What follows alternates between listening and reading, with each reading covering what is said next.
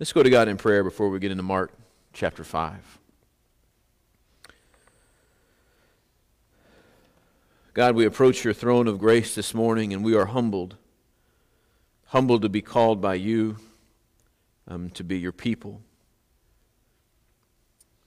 to be invited into your household, to be included in your will as heirs of your kingdom.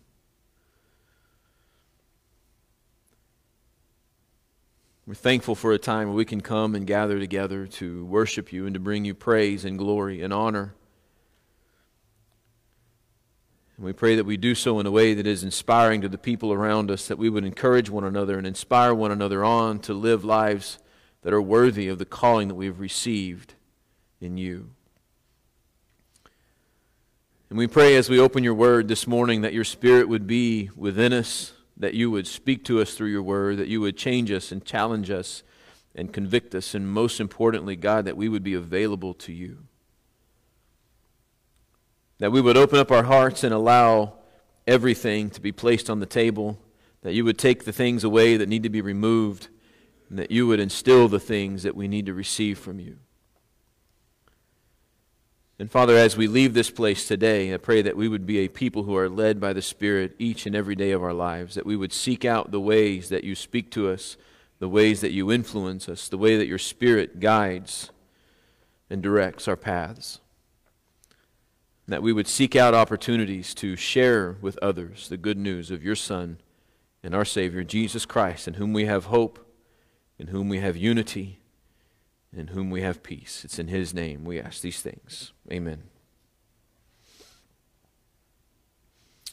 Well, Mark chapter 5 is where we will be here in just a few moments as we get in and wrap up this series on being marked and what it is to be called to be apostles, disciples, followers of Jesus. He calls the apostles, and we see the mark that it played on their lives.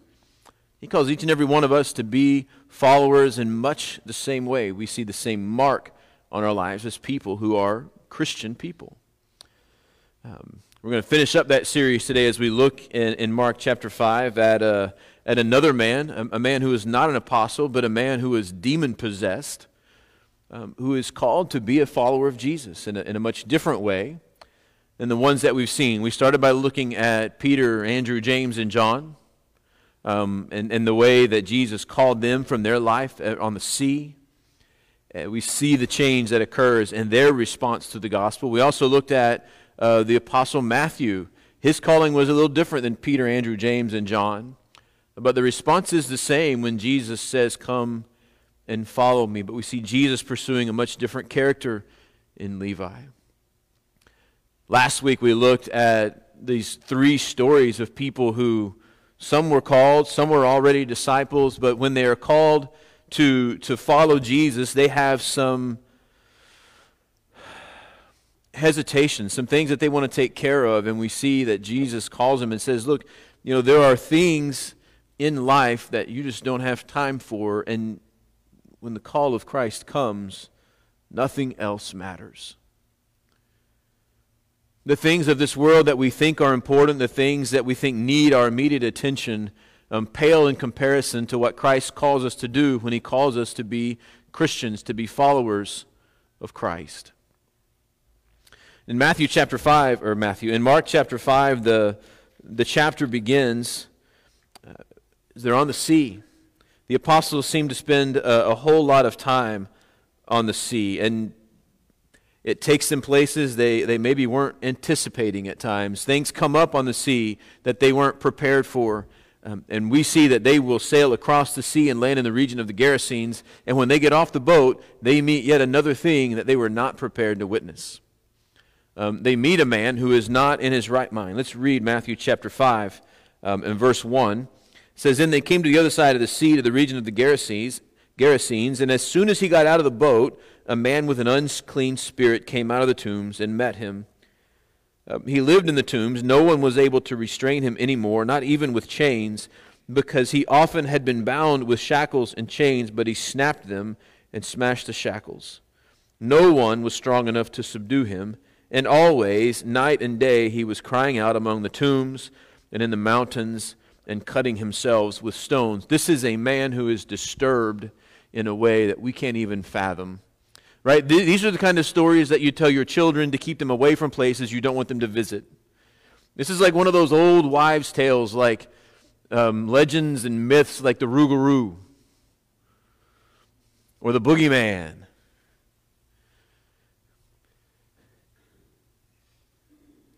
This isn't real. Can it be real? This is very real.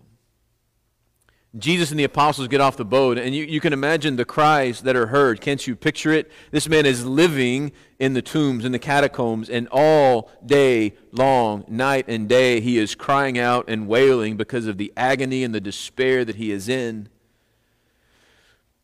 And the strength that he has that can only be matched by the tales that are told of the mighty ones.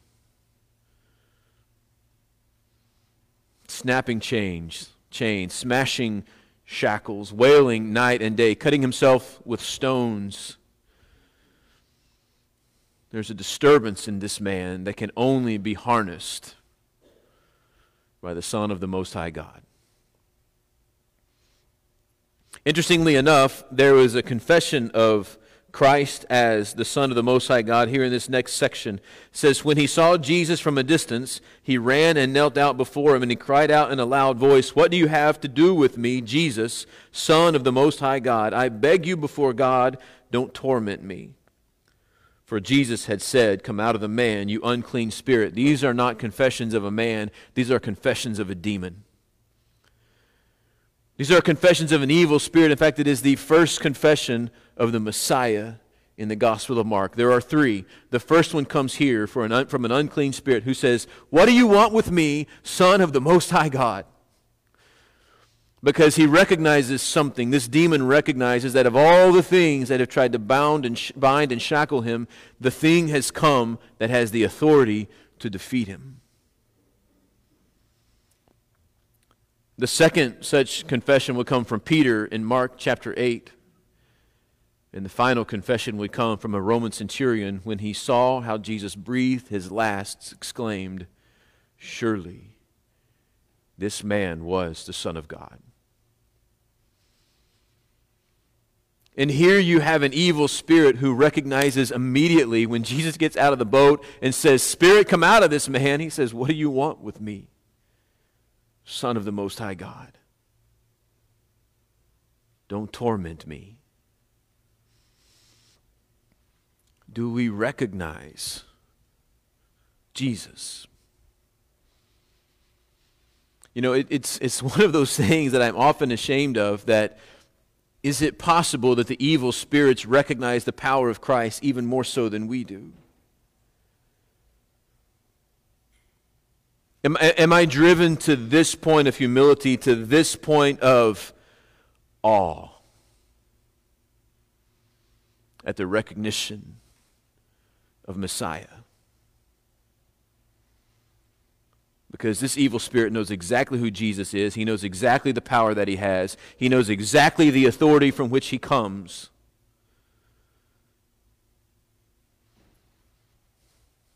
And he surrenders immediately.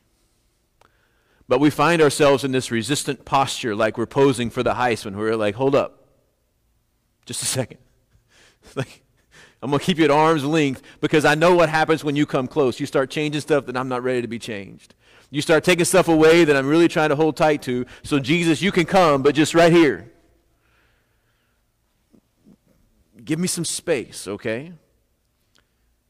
How many of you are more aware of your personal space now than you were a year and a half ago? Like, I used to go into Walmart. I used to go into Walmart or the grocery store or any place, and you would be stacked up nose to tail, and you didn't think anything of it. The only thing you thought about it was, how come there aren't more registers open? Because there are a lot of people who are waiting to check out, and we're just all packed in here like sardines. Now then, somebody walks up 2 feet, and I'm like, "Hey, would you like to go ahead? Are you in a hurry? Like, why are you so close?"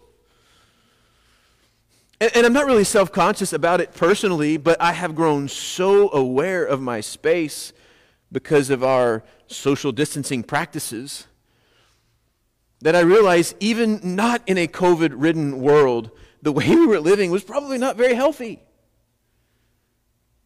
Just walking around like cattle in the middle of a herd, moved along and ushered along whichever path. I haven't been back to Disney World lately, but I wonder if anything has changed in that area. Some of you have been. Maybe you can tell me. But I have this belief that people are more aware than ever of their personal space.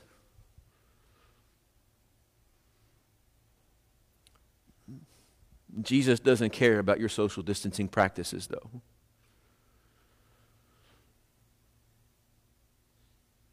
He comes in and he invades. And we have to be a people who stop holding Christ at arm's length. To recognize the power, to recognize the authority, and to recognize the ability to transform. If the evil spirits can recognize what he brings and what he holds, can we not as his people recognize what he has in store for us? And to recognize that even if it is unpleasant, I will open myself up and allow him to come and reside. And to rearrange the furniture of my heart and my soul to fit his way. Jody used to love rearranging her room. Let's back up. Jody used to love beginning to rearrange her room. And she would get to the point where it was just chaos in her room, and by this time it would usually be 11:30 or 12 o'clock at night, and she would be tired, and she would go, I have to finish, but I don't want to finish. I'm tired and I want to go to bed. It's like, well, then go to bed. I can't. There's too much stuff on my bed.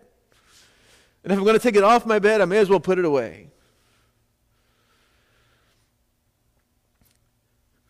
Because many of us don't do well in the chaos that comes when things get moved around. Even when we know what lies on the other side is going to be good, it is going to be better, it is going to be better organized. We don't do well in the chaos of the shifting around of things. And Jesus comes in and he never leaves things the same. Like, I just want to say, Jesus, you're welcome to come in, but just don't touch my stuff. Like, can you come in and just not change anything for once? Like, I know there's stuff that's messy, and I know there's stuff that needs to be cleaned up, and I know there's stuff in here that doesn't belong, but can you just come and sit and just be content for a little while? And I know that's not the way that he works. I know that's not the way that he acts in our lives. And so what I end up doing is say, hold up just a second, because I'm not ready for you yet.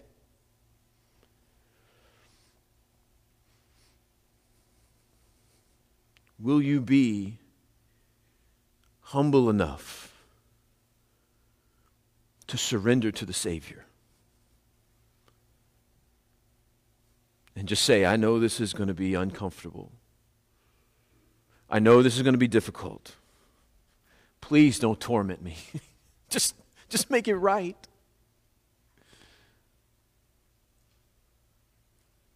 Just make it right. Make it quick and make it right.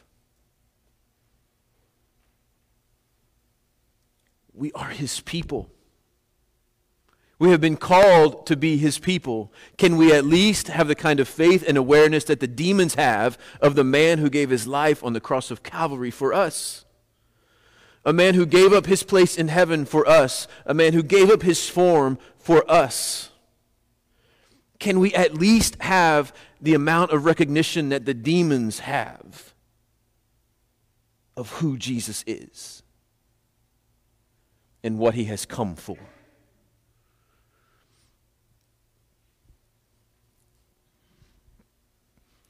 And Jesus obliges. He says, fine. You want to go into the pigs? Go into the pigs, and the pigs run off into the sea. He gave them permission to enter the pigs. Then the unclean spirits came out and entered the pigs, and the herd of about 2,000 rushed down the steep bank into the sea and drowned. The men who tended them ran off and reported it in the town and the countryside, and the people went to see what had happened. And they came to Jesus, and they saw the man who had been demon-possessed by the legion sitting, dressed, and in his right mind, and they were afraid. Like, you would think this would bring comfort. Like, we've been trying to get this man well all of this time, but we heard what these men said, and then we come and we see Jesus, and there's that guy, and he's clothed, and he's normal. Jesus, you don't know the things we try to do to make this man right. There's only one power under heaven or in heaven that has the ability to make this man right. And these demons just encountered the one thing that was able to overcome them, and he did. And they are terrified by what they witness and what Jesus is able to do in this instance. And that brings us to our lesson for the day. As Jesus is getting into the boat, the man who had been demon-possessed kept begging him to be with him, but he wouldn't let him. Instead, he told him, "Go back to your own people and report to them how much the Lord has done for you and how he has had mercy on you." And so he went out and began to proclaim in the Decapolis how much Jesus had done for him, and they were all amazed.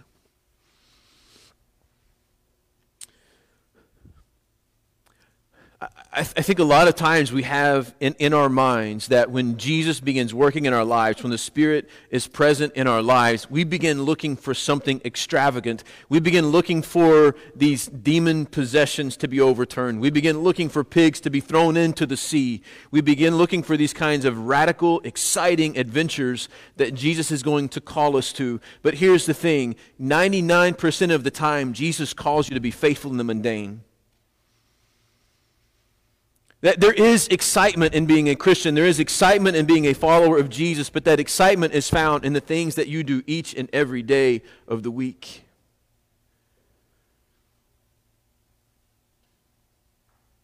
Most of us aren't called to some extravagant adventure because the extravagance is found in the revolutionary power of the gospel of Jesus, not in my work, not in my ability to do anything but surrender to what Christ wants to do, to what the Spirit wants to do in our lives. This newly delivered man is saying, "Look, Jesus, you have done something for me that no one has been able to. And for the first time in any time that I can remember, I'm in my right mind. And I am not wailing and screaming. And I am not in despair. And I don't want to cut myself with stones. I just want to be with you." And Jesus says, "No." He doesn't say no because I don't need you on the adventures that me and the apostles are going to do. He says no, he goes, because you have a story to tell. You have something to do, and it has nothing to do with the kind of things that we have to do. I want you to go back and I want you to talk to your friends. I want you to go back into the city, and I want you to live your life.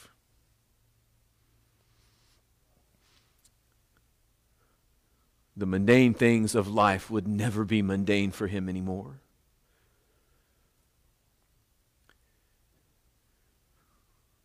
Waking up would never be a mundane thing for him anymore, because every morning that he would wake up and get out of his bed, he would remember the deliverance that he received from this man they called Jesus. The man who changed his life. See, God's purpose for you and for me is that we would image him everywhere we go. That in every encounter, in every day, in every routine that we have, that we would leave the mark of the Savior, that we would recognize that we are here to show people who it is that we serve, what our God is doing.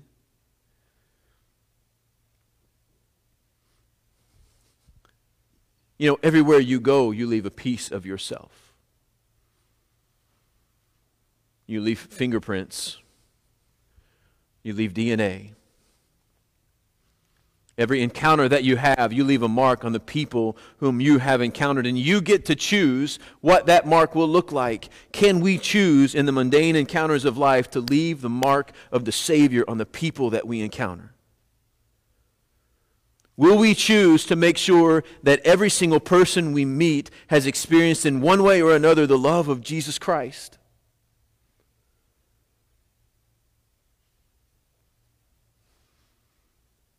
To serve God in the mundane.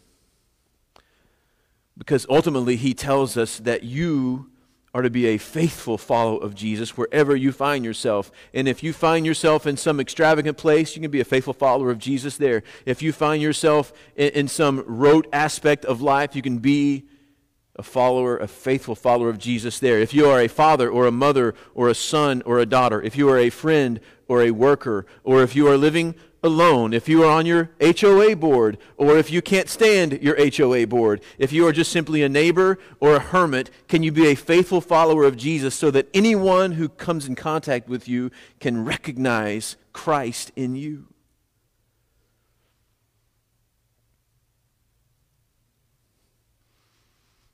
We don't always get called to the adventures. Sometimes we get called to take the adventures to other people. And Jesus wants to tell the man and say, look, you've lived a life. And I want you to go back into town. And all these people who met me and are afraid, I want you to show them there's nothing to be afraid of. Will you tell them what the Lord has done for you? Will you proclaim my name in the Decapolis to those who have never heard about me? From those who came and looked and have said, what in the world have we seen here? I want you to go tell them. And tell them all. Go tell your friends. Colossians chapter 3 and verse 17, Paul writes to the church in Colossae, whatever you do in word or deed, do everything in the name of the Lord Jesus, giving thanks to God the Father through Him. In the usual course of your day, from getting ready in the morning, to going to work, going to school, from eating, to talking on the phone, to living on social media, from being at home with your family, to being in society with friends and people maybe you never met before. Is God glorified in the things that you do and in the way that you live in the smallest aspects of life? Because here's the thing, guys. If you can't be faithful in the little things, how do we hope to be faithful when the big things come?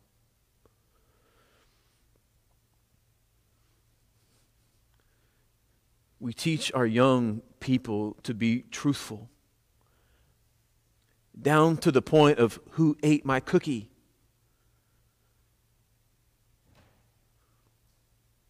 Is it going to change the world if someone lies about eating a cookie? No.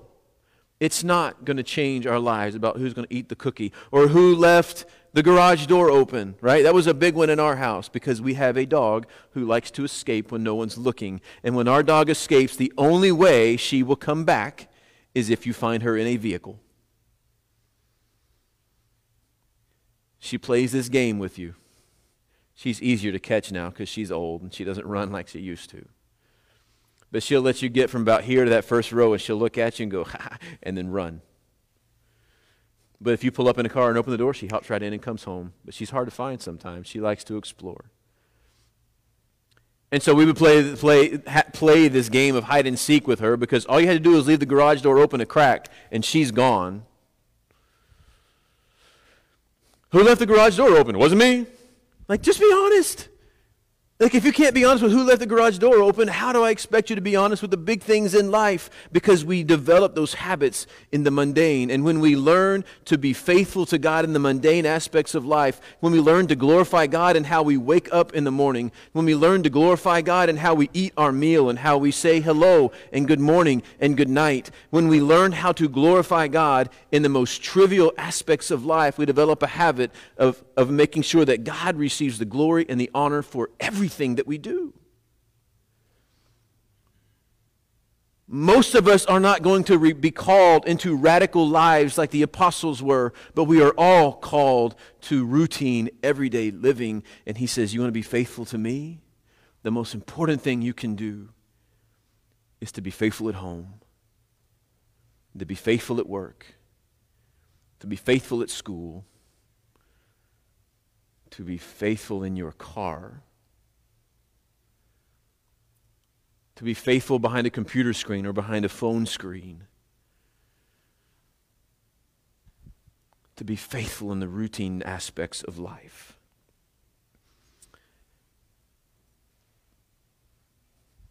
And will you testify?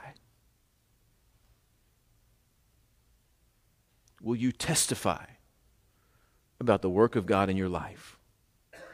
You see, we can't just assume that people know that we are doing good because we have been shown good by God. That's typically the downfall that we make, is we all do good things. We all do things that serve other people. We all do things that make other people's lives better. But we have to be people who are going to take that extra step and make sure they know that the reason I do it is not to receive glory for myself. I don't want you to look and say, man, you are such a good person. What I want you to do is I want you to look at me and recognize that the only reason I am who I am is because what Jesus Christ has done for me. And the only way I know how to love you is because I have recognized what true love is, and that is this, that Jesus Christ laid down his life for me. And he has changed me forever. And if it weren't for him, I would have no purpose in this life.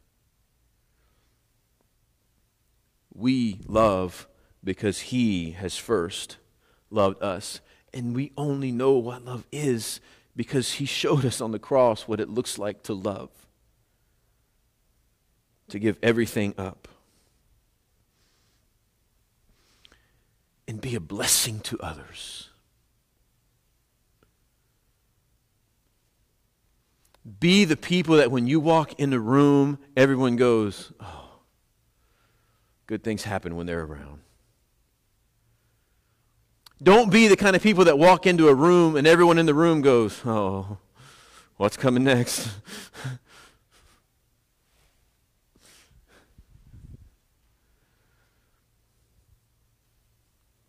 Be a blessing. Right? Jesus didn't want the man to go back into town and tell his story so that he could get some accolade. He wanted him to go in and tell the story because he recognized that if this man could tell his story to those people, then those people would come to know who Jesus was, and they had nothing to be afraid of. The only thing they had to be afraid of is what kind of stuff is going to get rearranged in my life when Jesus comes in. And that's not anything to fear. It is something to embrace. Because Jesus never leaves things worse than he finds them. His change comes for the better. He wanted other people to know, who knew the man, to see how God had shown mercy to him. Right? Don't only tell your story, but show how God has had mercy on you. Are we willing to proclaim what God has done to be a blessing to others? Do the people you know, do the people that you meet, do the people who have known you all of your life see that you are different because of Jesus?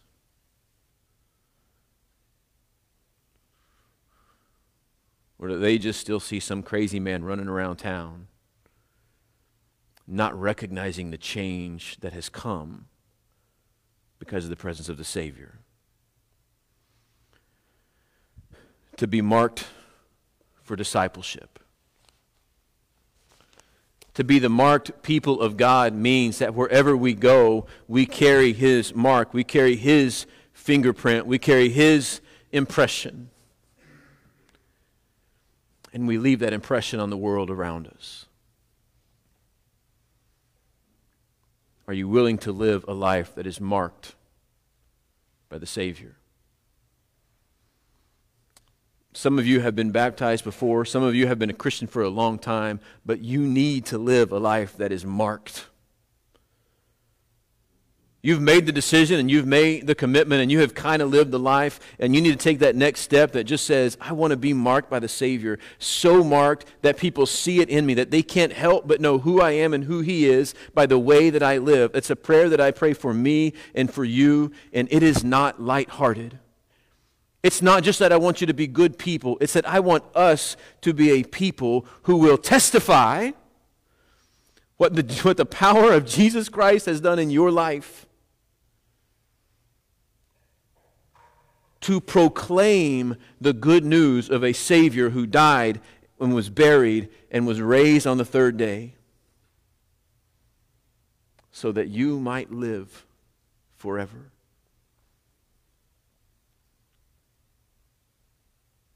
I want our lives to proclaim the love of God in the world that we are in so loudly and so boldly that when people walk away, if they don't choose Jesus, it's not because they haven't heard. It's because they've ignored the message and they don't want the transformation that comes.